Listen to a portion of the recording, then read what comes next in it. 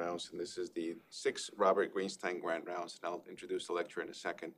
I hope everyone is doing okay. You're staying safe. I'm sure you're having a cup of coffee this morning while you're watching remotely our Grand Rounds presentation, and we were just having a discussion here in the studio about when we'll go back to live Grand Rounds, and certainly not for a while, and probably my guess is that we won't do that for the remainder of the year. Probably maybe September we'll look to getting back to seeing everyone in real life and shaking hands and giving hugs to each other. We'll get there. And I can say that because we have some really good news. Most of you have heard about the coronavirus vaccines from Pfizer and Moderna. It's a new technology with mRNA, and very promising. I mean, you look at the antibody responses, the T-cell responses, both CD8s and CD4s, and the efficacy of the Moderna vaccine, which looked like it was 95.5% efficacious, very safe, at least for the preliminary studies. We have to wait for the final studies, but my guess is we'll have vaccine for the frontline providers here in Connecticut, including Connecticut Children's, sometime at the end of December, beginning of January. So stay tuned. As soon as we have it, we'll let you know. So hopefully you're hearing me okay, and there are no technical problems. If you can't hear me, raise your hand. That's what you need to do, and we'll find out. Now, this Grand Rounds, as I said, is in recognition of the numerous contributions of Bob Greenstein, who really was an amazing physician, geneticist, really the father, in my opinion, of genetic testing here in the state of Connecticut. In recognition of all his contributions to the healthcare of children, in 2015, we established this honorary Grand Rounds lecture. And this lecture celebrates Bob's formidable stewardship and exemplary accomplishments in pediatrics. And it will continue to remind us of, as long as I'm chair, of his legacy as a caring pediatrician, a teacher, mentor, an innovative leader in newborn screening and genetic counseling. And this morning's lecture by Bill Bruckner, who was one of our pediatric residents, one of our most outstanding pediatric residents who trained at Boston Children's, will touch upon some of these issues of metabolic diseases that are part of genetic and newborn screening. So I'm really looking forward to the lecture. I'm going to ask Dr. Joe Tucker, our own Joe Tucker, our geneticist, who's been carrying the load of all of our genetic testing and our genetic program for so many years, and somebody who learned from Bob Greenstein about genetics during his fellowship and training. We'll actually introduce Bill, and Bill is now he trained at Boston Children's, is now at Brown. We're still trying to convince Bill to join us here. So Bill, I know I just said this to you this morning, but you and your wife are welcome to come to Connecticut Children's. So I'm making a pitch during Grand Rounds that we can actually recruit you and bring you here. So no further ado, I'm going to ask Dr. Joe Tucker to introduce our sixth speaker for the Bob Greenstein Honorary Lecture, Dr. Bill Bruckner. Joe?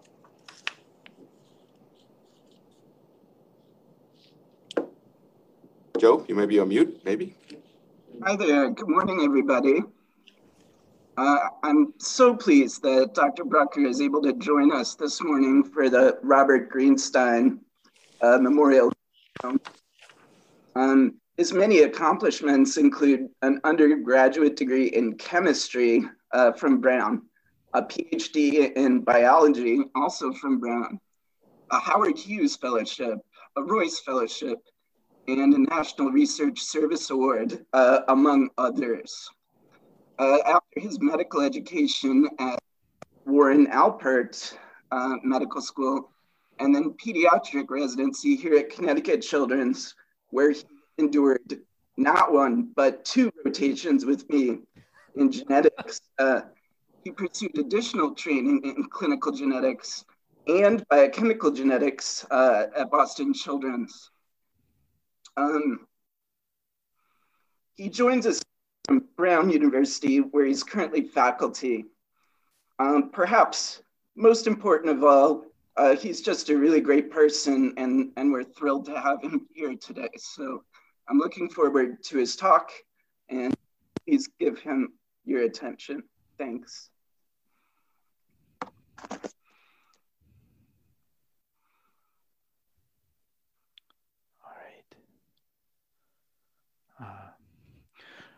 All right, first slide.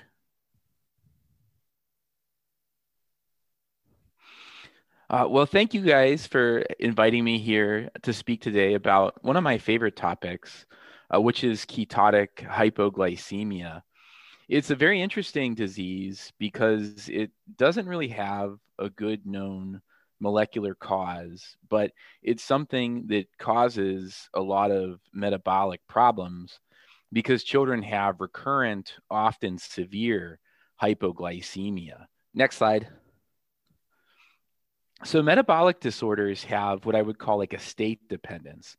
So typically these are disorders of an unstable catabolic state. So if you go into a fasted state, you tend to die because your body either can't deal with the production of an intoxicant or you can't generate something you need in order to stay in that catabolic state, like sufficient amounts of glucose.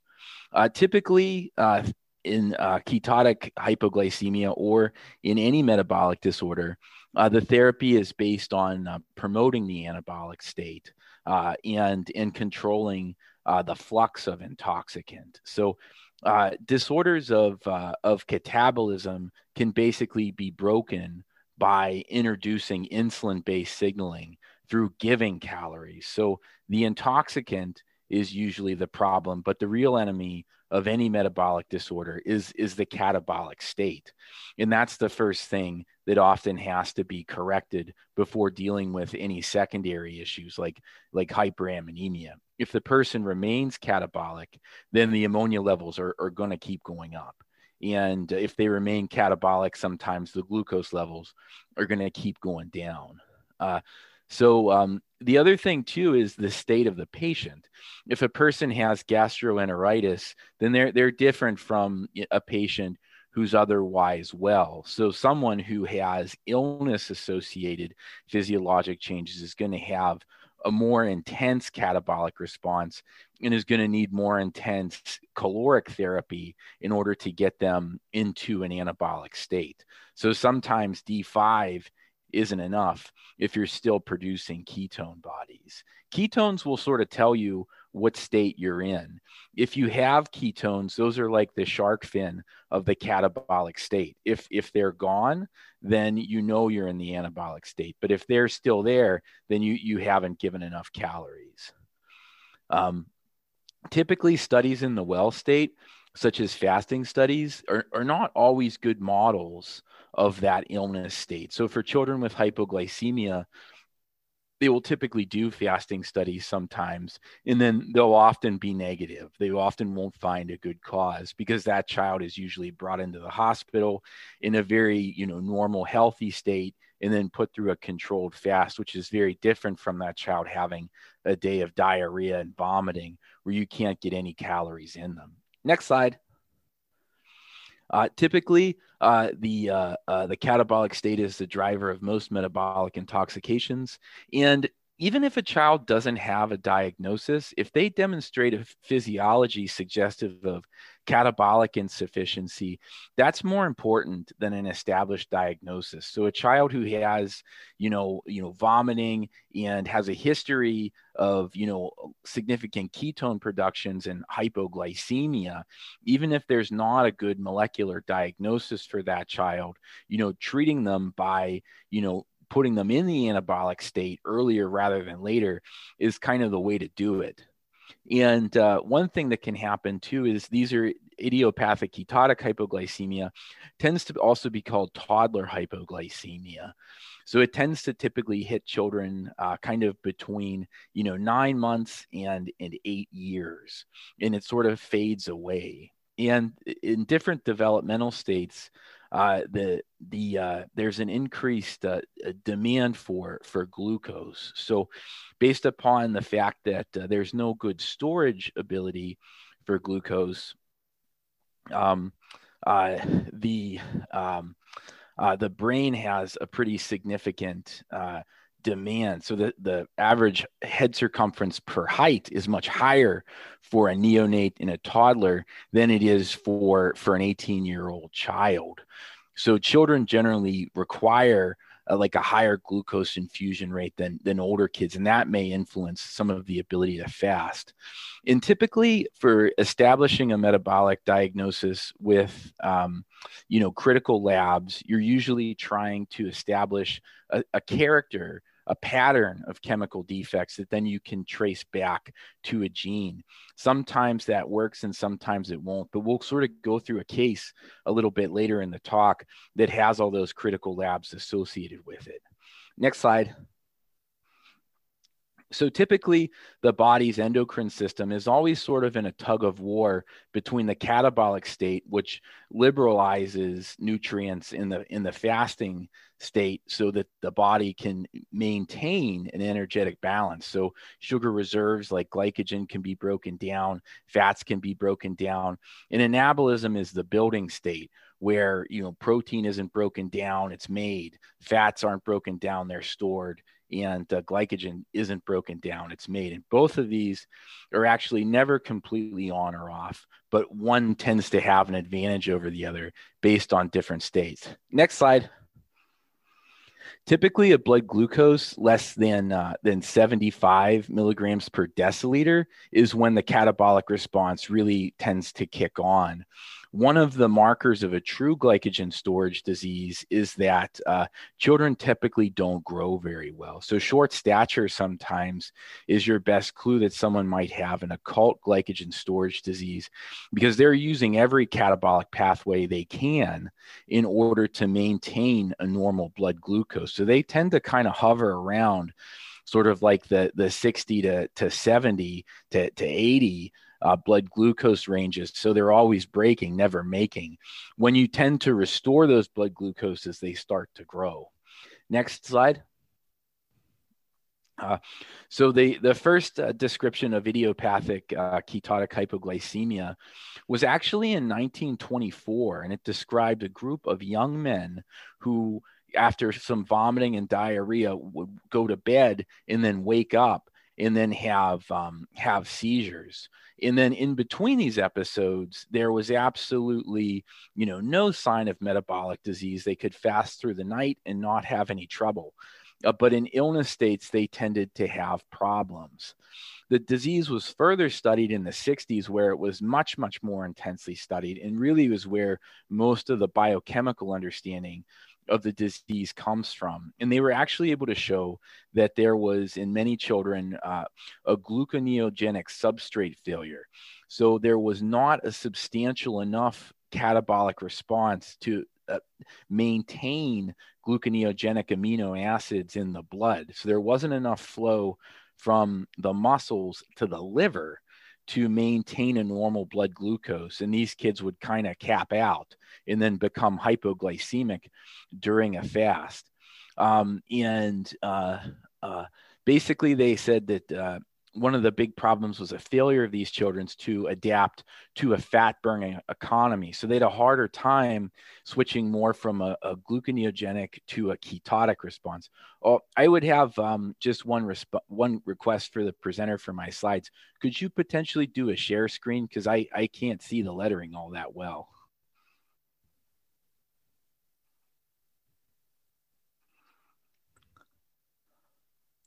Well, anyways, basically, the recommendation for these children at that time is pretty much what there is now. And there's not a lot of evidence base for exactly how to deal with this, even though it can be a recurrent severe disorder where, young children, may end up being hospitalized for a hypoglycemic crisis, every other weekend for several months, with blood glucoses, really in the 30s with every crisis. And every time that happens, there's a risk for brain injury. And I've seen children who've had such severe hypoglycemic crises that they actually did, permanent occipital brain damage, which is the target that tends to be struck.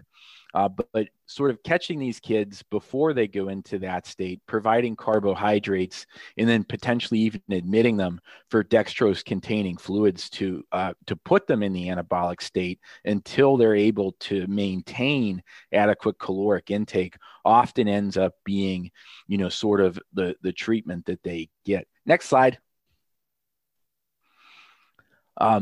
So it's the most common cause of hypoglycemia in childhood, depending upon what you read. Some people say hyperinsulinemia is more common. Some people say idiopathic ketotic hypoglycemia is common. It's recurrent. It's symptomatic, so parents know it happens because children are lethargic.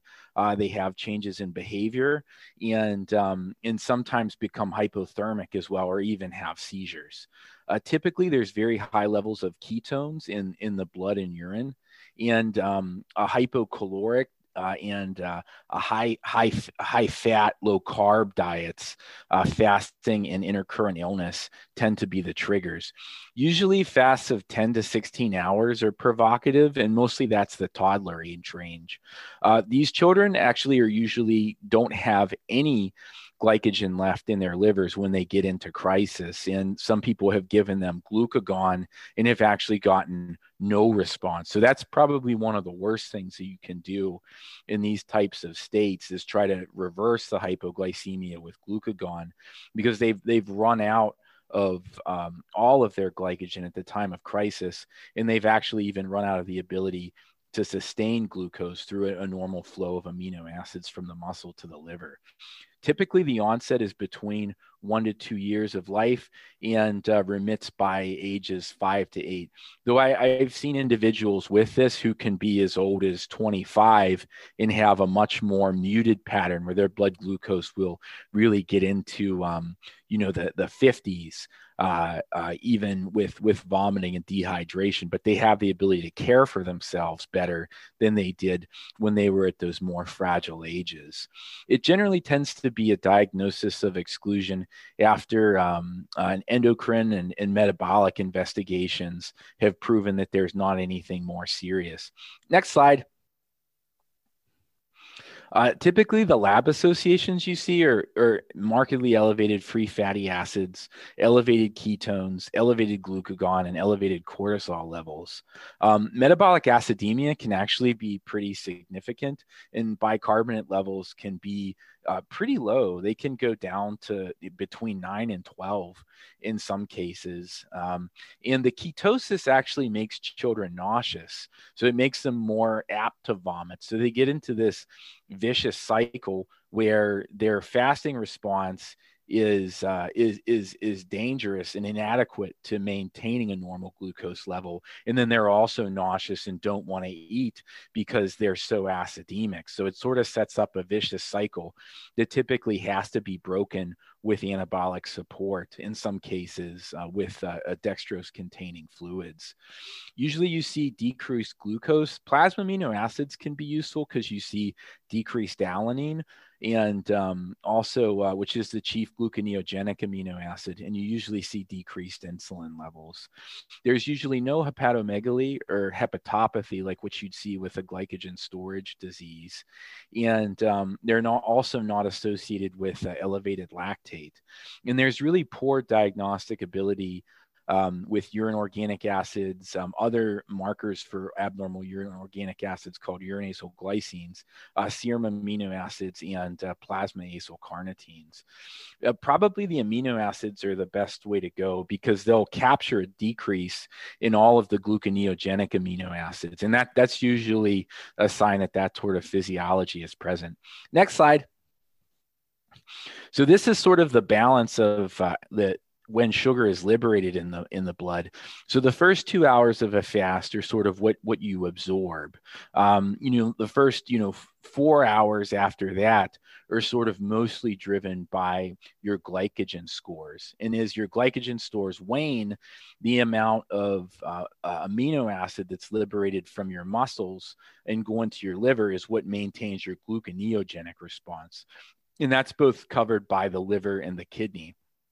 And then eventually you switch to a more fat-based metabolism and ketones are supplied. Typically hypoglycemia, the hard definition in most metabolic textbooks, is 45 milligrams per deciliter or less. Most people would say 50 or less.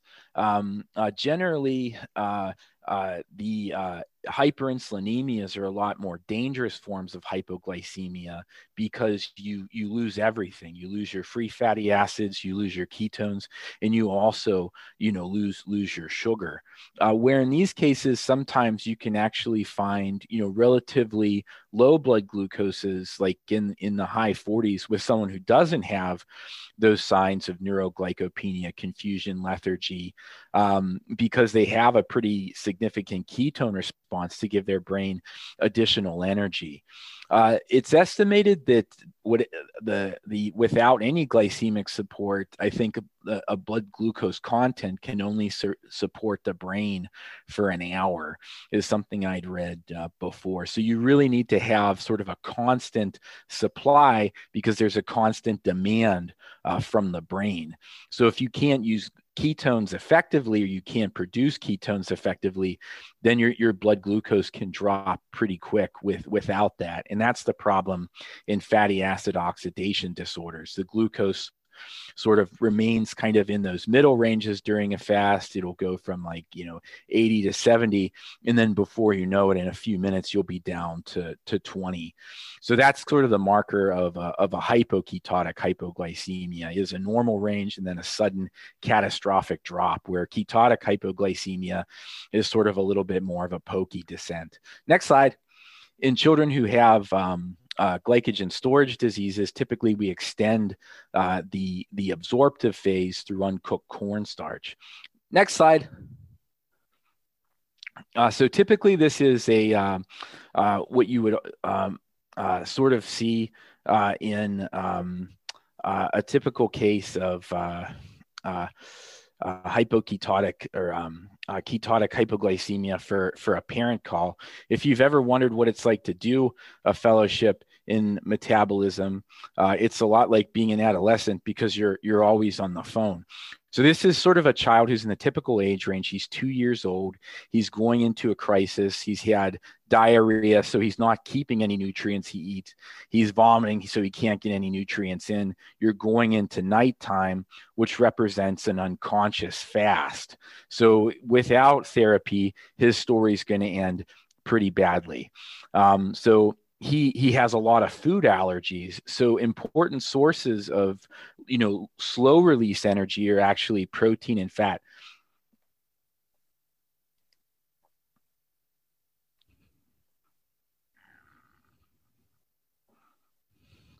Next slide. Or protein and fat. And so protein is actually a good slow release source into from the gut to the liver to help support gluconeogenesis. So children who have dairy allergies are usually at pretty significant risk for ketotic hypoglycemia.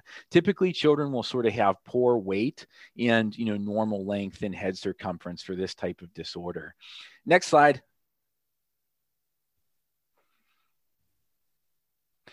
So restrictive diets, poor weight gain can be a problem. Next slide.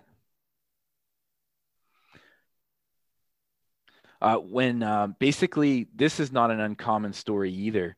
So when the child had a previous episode when they're much younger, they were basically taken to an emergency department. They're given a juice after being identified as having hypoglycemia. They respond well to that. The blood glucose goes up, and then they're sent home without the catabolic state being reversed.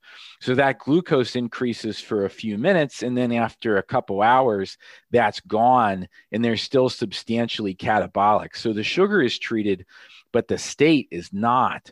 And then they'll typically go to bed and then wake up the next morning with neuroglycopenia, if not a seizure. The other thing that parents pick up on that you can often find in the medical record is hypothermia.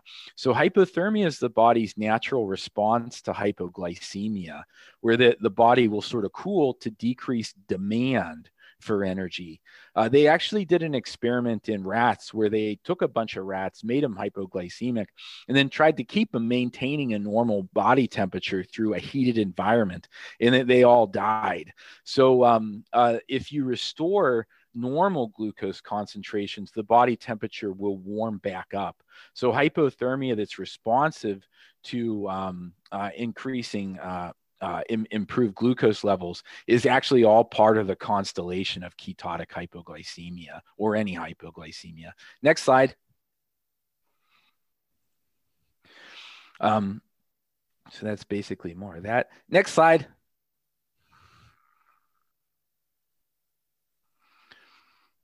So essentially, ketonemia and neuroglycopenia are two things that you typically see with this, and that's exactly what he has. Next slide. He's actually in significant danger because he's about to go to bed, like I said before. So without treatment, he could end up in serious trouble. Oh, perfect. He doesn't have any hepatomegaly on physical exam, and he doesn't have any developmental delay, and he doesn't have, any unusual features. So the absence of hepatomegaly is actually one of the most important signs on physical exam. So typically, the liver-associated glycogen storage diseases are associated with a big liver. With the exception of one, GSD0, which is associated with kind of an inability to create glycogen at all. Most of these disorders are pretty variable. So you can actually, in some cases, pass a fasting study with a really mild glycogen storage disease. And like I said before, the thing that really gives those kids away is sort of universally poor growth.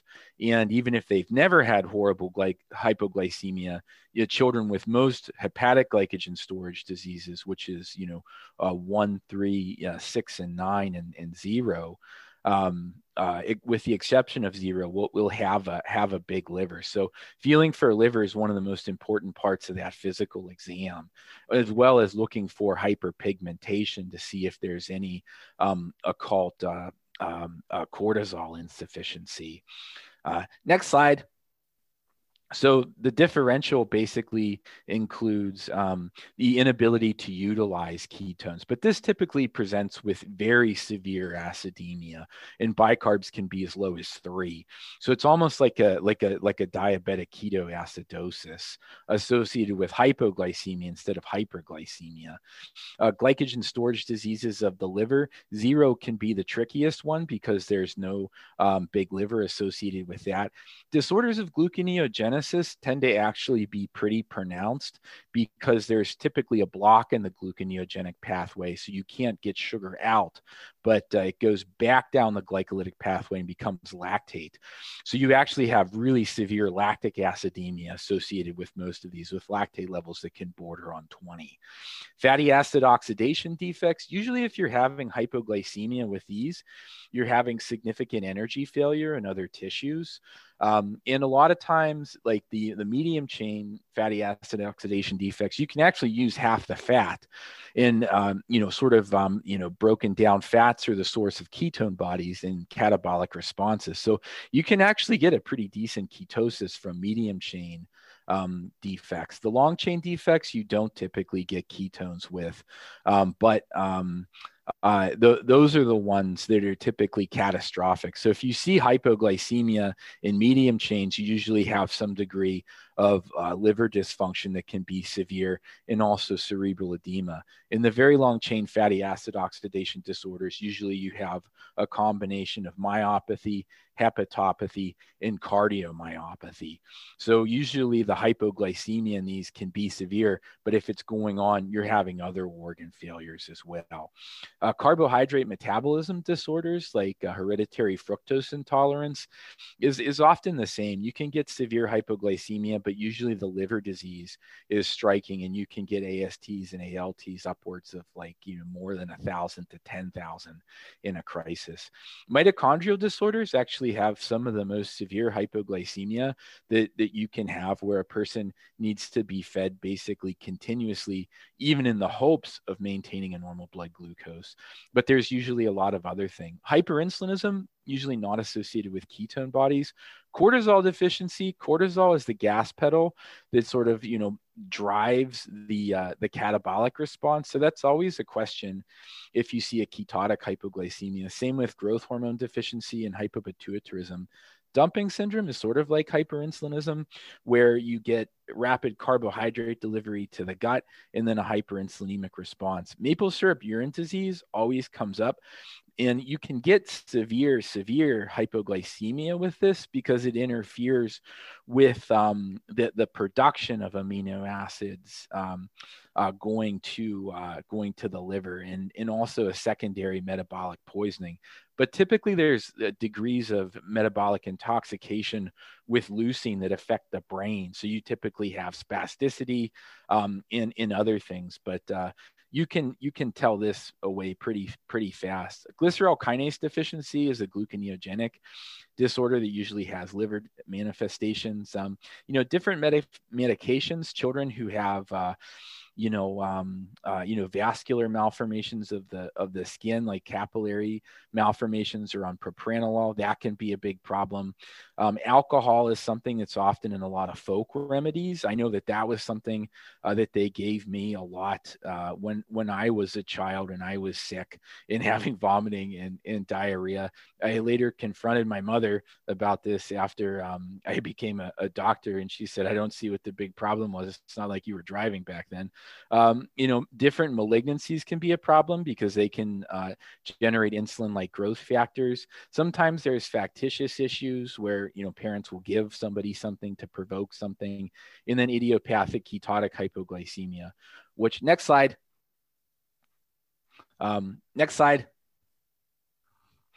Which for all this is the most common. Essentially, these are the critical labs that you would have: glucose, electrolytes, plasma amino acids, lactate, acylcarnitines, organic acids, acylglycines, a general urinalysis, urine amino acids, ammonia, uric acid, beta hydroxybutyrate, insulin, cortisol, free fatty acids, LFTs, CK, and biotinidase activity. This is sort of what the critical labs generally consist of. Next slide. And this is what you would kind of expect to find in ketotic hypoglycemia, sort of a blood glucose that's typically below 50, a beta hydroxybutyrate that's 3. The upper limit of normal is like 0.3.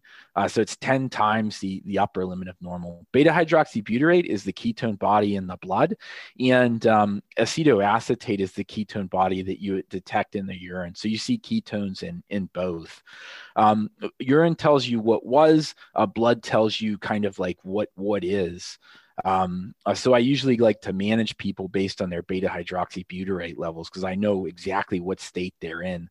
Urinalyses are good because they sort of tell you what's kind of accumulated in the bladder, over the last several hours.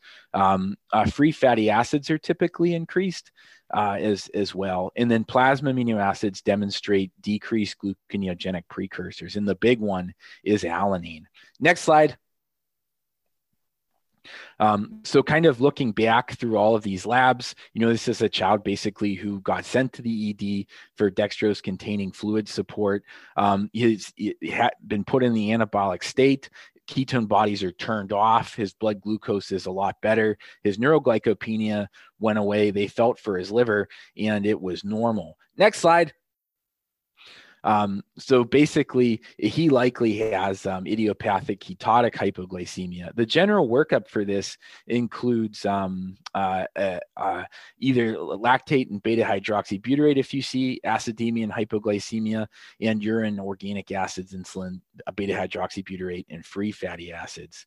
If you see elevated ketones and low lactate, that sort of puts you into the pool of glycogen storage disease, ketone utilization defects, idiopathic ketotic hypoglycemia, in endocrinological diseases. If you see elevated lactate, that's kind of the most common glycogen storage diseases that are also gluconeogenic failures. So gluconeogenic defects, mitochondrial defects, which also includes pyruvate dehydrogenase deficiency, and HMG-CoA lyase, which is inability to produce ketones really at all. And if you have increased free fatty acids over the amount of beta hydroxybutyrate that you can create, that's typically indicative of fatty acid oxidation disorders. And then decreased free fatty acids and beta hydroxybutyrate is sort of hyperinsulinism. And what you can see often in newborns is sort of a stress hyperinsulinism, where stress in the neonatal period will make children secrete a lot of insulin, and they can go hypoglycemic that way. Next slide. So going back, basically, that's the idiopathic ketotic hypoglycemia is, kind of what's going on here based upon the discussion of that differential in the labs. Next slide. So this is a study of the common causes of hypoglycemia among non-diabetic children in a pediatric emergency department, I believe, Australia, over the course of a year. Next slide.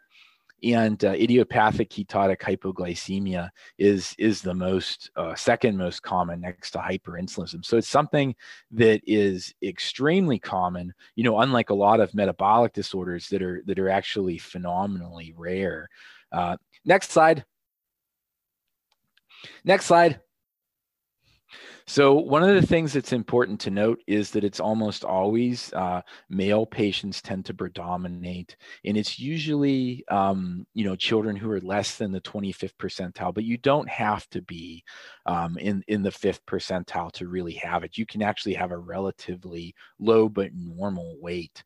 The average blood glucose at presentation was legitimate hypoglycemia at 34 milligrams per deciliter, and usually it was lethargy, seizures, vomiting, and in some cases coma. More than half of the time, or a little less than half, there was some type of an intercurrent illness. And this is one of the most important things to know. This is almost always after a child has undergone the unconscious fasting associated with sleep.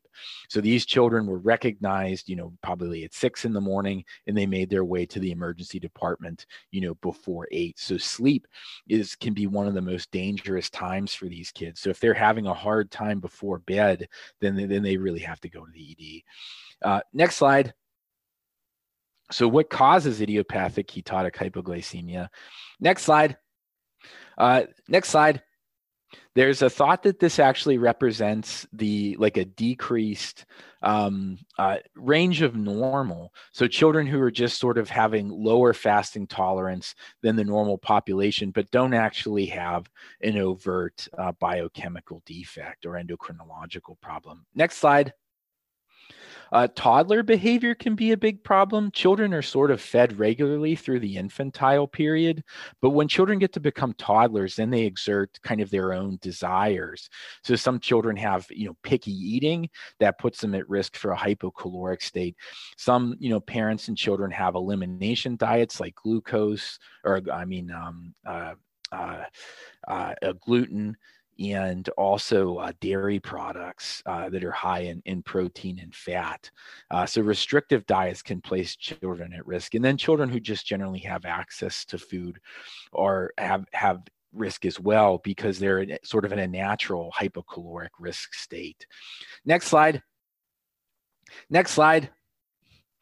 So there's a number of potential etiologies that we'll sort of discuss, such as environmental and toxic issues, decreased, glucose production, either through, the diet or the utilization of resources like glycogen and glycogen storage diseases, gluconeogenic substrate deficiency, impaired ketone body utilization, and then also epigenetic changes. Next slide. So this is generally kind of the substrates that you tend to use, based upon time in the fast. Carbohydrates is sort of initially what the preferred substrate is, from glycogen and gluconeogenesis. Then over time, you start to use more protein, and then additional fuels from ketones and fats. Next slide. Next slide. So this basically is a schema of how everything works. Glycogen is stored in the liver. Next slide. And then if you have decreased glycogen stores, then you have a really hard time maintaining its release into the blood, and your glucose levels can drop very quickly. Next slide. Typically, gluconeogenesis involves amino acids being liberated from the skeletal muscles, going to the liver, where they're then converted into sugar. The degree of flow you have of those amino acids from the muscles to the liver really determines your ability to maintain a normal glucose level. Next slide. Later in the fast, fatty acids are broken down. And then when there's too many of them made to go into the Krebs cycle, they actually condense in the liver and become ketone bodies and then are exported. And then they're used by other tissues like the heart and in the brain, in the muscles. So one of the things that's important to mention is in infants, ketone bodies are actually typically undetectable because their rate of utilization by the heart is so high that you almost can't ever see them. So if you see ketone bodies in an infant, usually it's a concern that they have worsening efficiency of the Krebs cycle, and they may have an underlying metabolic disorder. So those can actually be a red flag if you find them in a child really who's under 3 months of age. Next slide. So if you have sort of a decreased flow of amino acid from the muscles, usually is a decreased alanine is what you see. It's really only a matter of time before you have gluconeogenic substrate failure. Next slide. Ketone bodies tend to accumulate, and then you can become, increasingly ill, setting up a vicious cycle where you don't want to eat but don't have the capacity to fast. Next slide. So this basically is a schema of the ketone handling. You have different transporters that are responsible for getting ketones out of the liver and then back out of the blood to another tissue. SCOT is what you use to sort of convert a ketone into a form that can be used, and then ketothiolase chops those ketone bodies up into acetyl-CoA so that they can be used for energy. Defects in any of those can cause ketone handling disorders, where you typically have acidemia from too many ketones accumulating in the blood, really without the ability to use them for energy. So you get secondary hypoglycemia, needing more sugar to give you the energy that you can't get from ketone bodies. Next slide. They have actually done a substantial number of studies trying to uncover exactly, what the mechanism of idiopathic ketotic hypoglycemia is, but most of them were done actually in the 60s when they did things that you probably can't do nowadays. Next slide. So this is a fasting study of 167 children grouped by age who, were above the second standard deviation, for weight, and below 2 standard deviations for weight. So not too light, not too heavy. This was meant to capture basically developmental fasting tolerance. And you can see in general, fasting tolerance is significantly poorer for children who are under 2 compared to those who are 25 to 84 months of age. And then fasting tolerance is pretty good once you're 85 months of age and above. So the population it tends to hit that really between really 18 months is really the peak of this, really has a natural physiological fasting intolerance that's worse than it is in other ages, and maybe why you have improved fasting tolerance as you get older. Next slide. So in these children, I think the thing that they saw, now there is a thought that that kind of as the head circumference, which is sort of the brain size, and the brain is the major glycemic demand, is a driver of a lot of this. As the body gets bigger, you get more muscle bulk to supply gluconeogenic substrate, and your demand gets smaller because your head size is proportionally smaller for your body. But what they actually saw too was the ketogenic response of the children was significant. 2.23 versus 0.62 is the average for children who are between 7 and 18 years of age. So these children become hyperketotic very quickly as a natural aspect of their physiology, and during these fasts maintain much lower blood glucose levels than you were able to when you were a little bit bigger and had a little more bulk and sort of a decreased head circumference to length ratio. Next slide. So basically, the initial biochemical characterization was by Haymond in 1974, and patients had kind of accelerated ketosis into a fast and had increased free fatty acids, lower insulin levels, and rapid decreases in alanine levels. One of the things that they actually did to them was they proved that they had a decreased gluconeogenic substrate over time and actually used alanine infusion to correct their hypoglycemia, saying the biochemistry is normal, but the flow of alanine to the liver is actually what the problem is. Next slide. In veterinary medicine, ketotic hypoglycemia is actually a big problem because it happens to cows when they start to milk. They stop producing milk and they're actually given, next slide, big doses of dexamethasone to increase the flow of amino acids from the muscles to the liver. The glucose levels go so high that it actually activates insulin and the ketone bodies get turned off and they start milking again. Next slide. They actually did this to a child in the 70s where they admitted him, tricked him into going into a IKH episode with a provocative fast, then gave him cortisone and basically saw the same thing, increasing the amino acid flow from the muscle to the liver. It turned off his ketone bodies by activating his insulin through self-induced hyperglycemia through increasing gluconeogenic substrate. Next slide. One of the things that was actually found was that children with ketotic hypoglycemia had a higher basal metabolic rate and a decreased oxidation rate, so decreased ability to use the most numerous amino acid to support their own energy in the muscles. So there was sort of decreased hepatic glucose production without, really increased peripheral utilization. Next slide. This basically is a breakdown, next slide, of the sex distribution where men or male infants are disproportionately affected. So of all the studies done on ketotic hypoglycemia, adding up the gender involved 97 males versus 48 females characterized in all of the studies, sort of demonstrates a male preponderance of this particular subtype of patients. Next slide. So typical physical associations are a height and weight less than the 50th percentile, history of prematurity, decreased muscle mass. Children who are born with missing limbs actually seem to have an increased susceptibility, maybe due to decreased muscle mass through gluconeogenic substrate availability. And then children who have macrocephaly, children who have disorders where their heads are significantly larger, like PTEN deficiency, have had some association with ketotic hypoglycemia. Next slide. So basically, in these children, ketosis typically begins much earlier.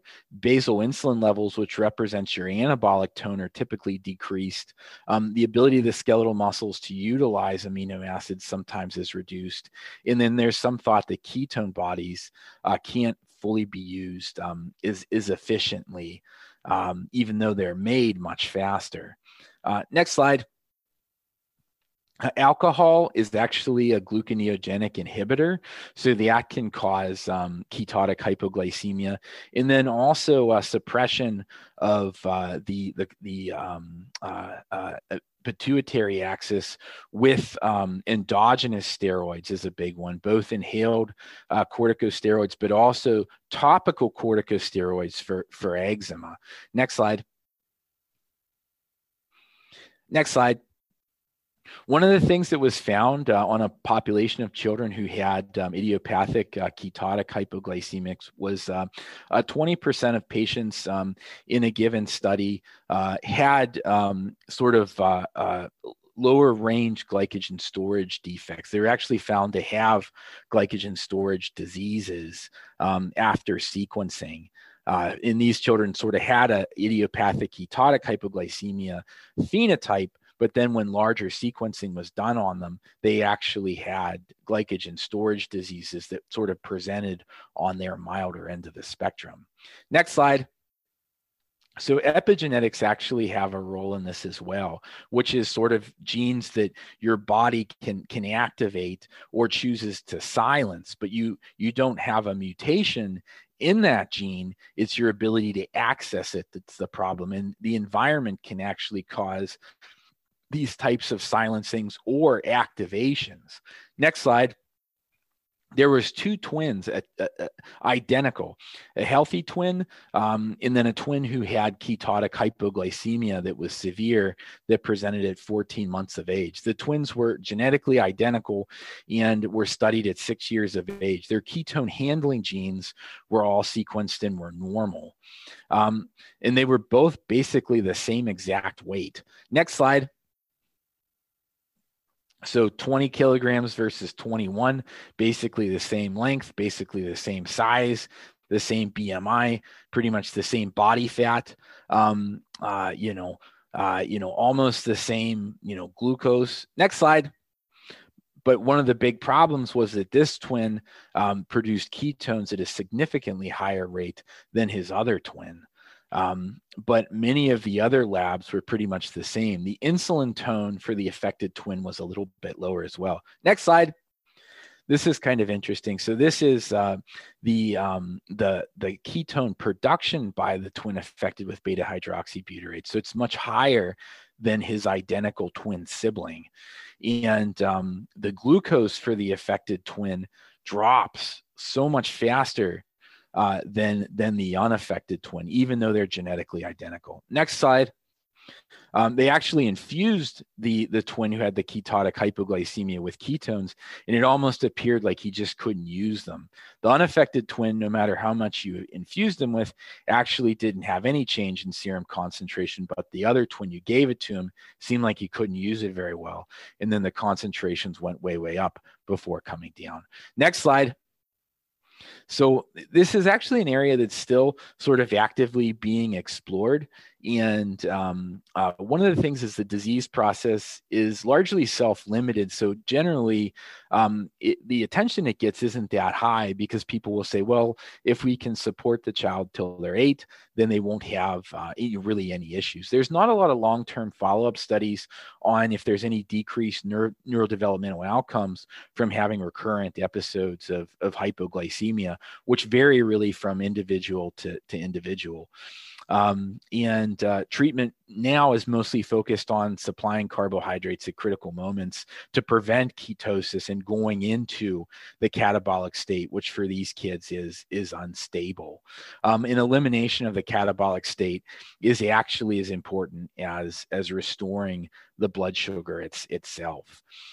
So I know I ran over by a minute or two, so I thank you guys, and I'd be happy to hear any questions.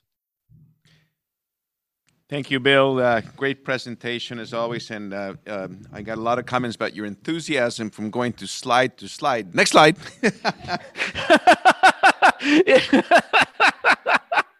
There you go. But I've always loved your enthusiasm for everything you do. So thank you very much. We have a couple of questions, and one is from your colleague Beth Nat. And Beth says, "I swear that I see this diagnosis most often in kids whose parents are healthy eaters, quote unquote, and restrict juice and other junk foods baseline. Then when the kids are sick, they don't hydrate with carbohydrate-containing beverages, or they don't like them and push the water. Not to deny that these are clearly metabolic changes in these kids, but do you think anticipatory guidance in these families can prevent future episodes?" I think so. There are some kids who really fall into that boundary, and I've seen that before where children are sort of carb restricted, and we've even seen a few who kind of ride that blood glucose at the lower range, and they're sort of on like keto diets, but as kids. And then as adults, you can handle that a little more, but sometimes as kids, you can't. So I think they sort of ride the physiological edge a little more. And I've had conversations with those parents that say, basically, if he can have this diet and he's not having, a problem, that's one thing. But if his body goes into an increased metabolic demand state associated with illness, then he really needs carbohydrates, and he really needs sugar containing foods, or she really needs sugar containing foods to put her into an anabolic state. And generally, if I've met that child or you've met that child, that's because their physiology has demonstrated that they have a catabolic insufficiency associated with illness. So they've declared themselves. So at that point, I think you can really say, though this diet is good for their overall health, if they're starting to enter into an illness state, like this is the problem, they really, need to have more carbs, otherwise they're going to become hypoglycemic, and then it could affect their brain. Okay, thank you. Another question: is there a significant downside to otherwise normal adults or teens doing intermittent fasting, 16 hours daily or 24 hours every other day? I think for older children, there's really not too much of a problem with intermittent fasting.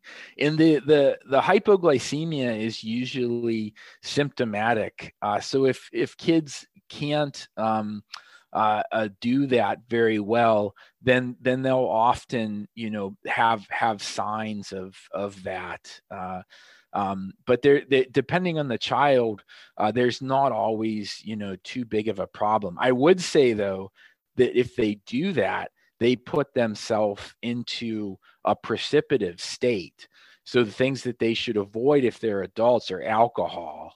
And there was a big problem that existed with something called drunkorexia, where in order to maintain a body weight and drink high calorie foods, young adults would fast during the week and then booze during the weekend, and then they would develop serious alcohol-induced ketotic hypoglycemia and sometimes die.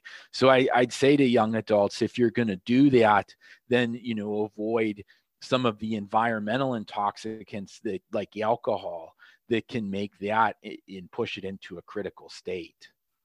Thanks. From your mentor, Dr. Koinabo. Bill, amazing presentation. So proud of you.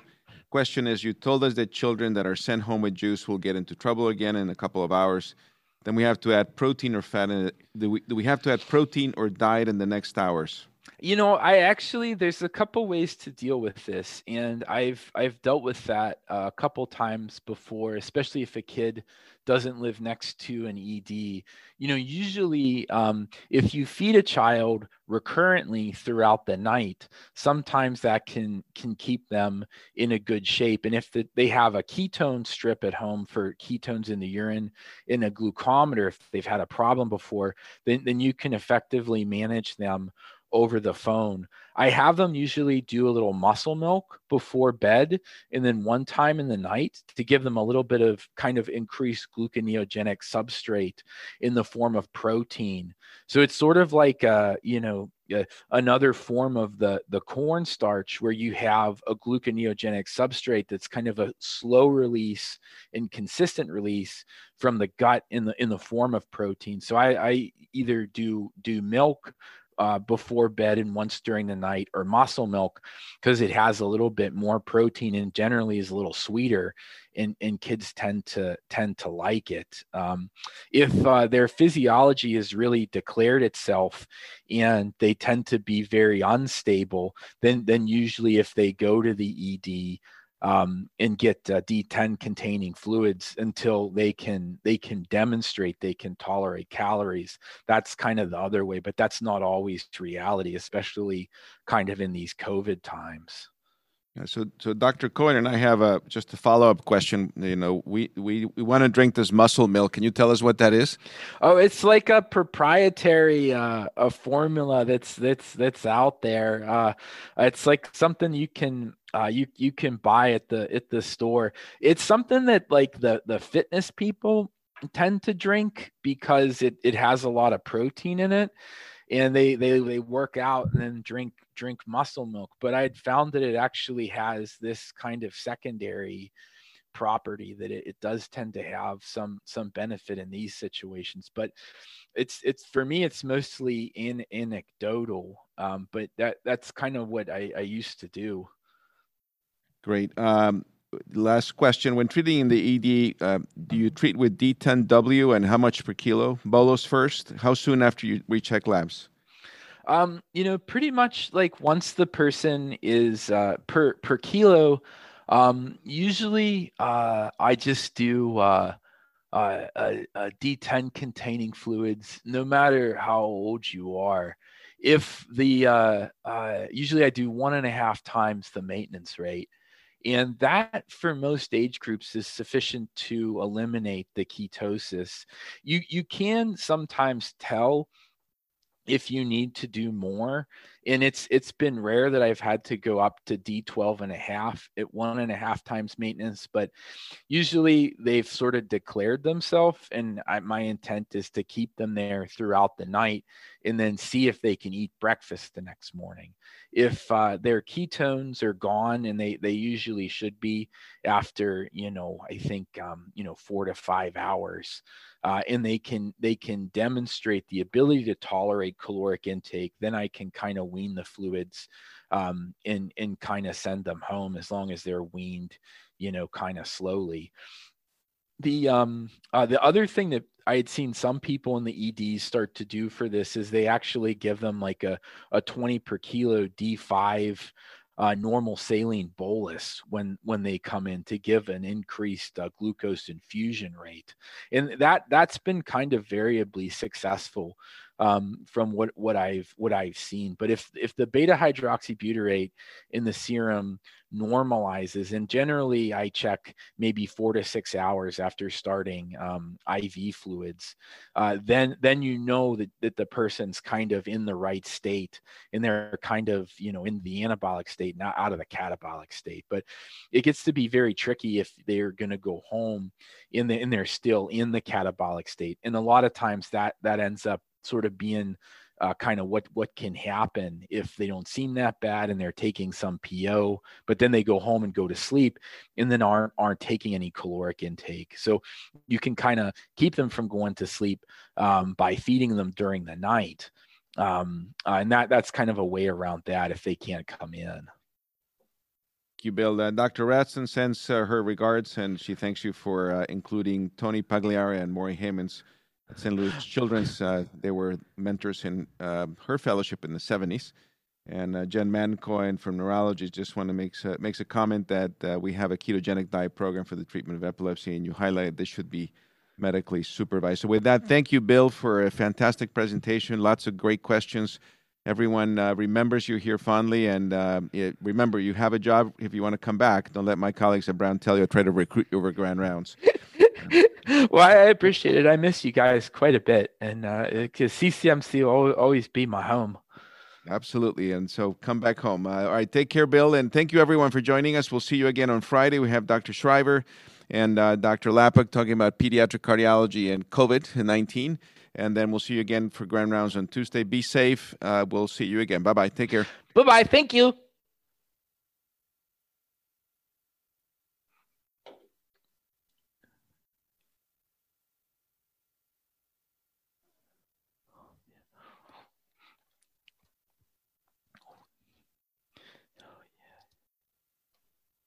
Bye, Bill. That was great. Thanks a lot, Dr. Tucker. I had a little bit of a tough time. I think it took me a second to realize how to get my slides a little bit bigger on my screen. I think that's why I was looking into the screen with my chin.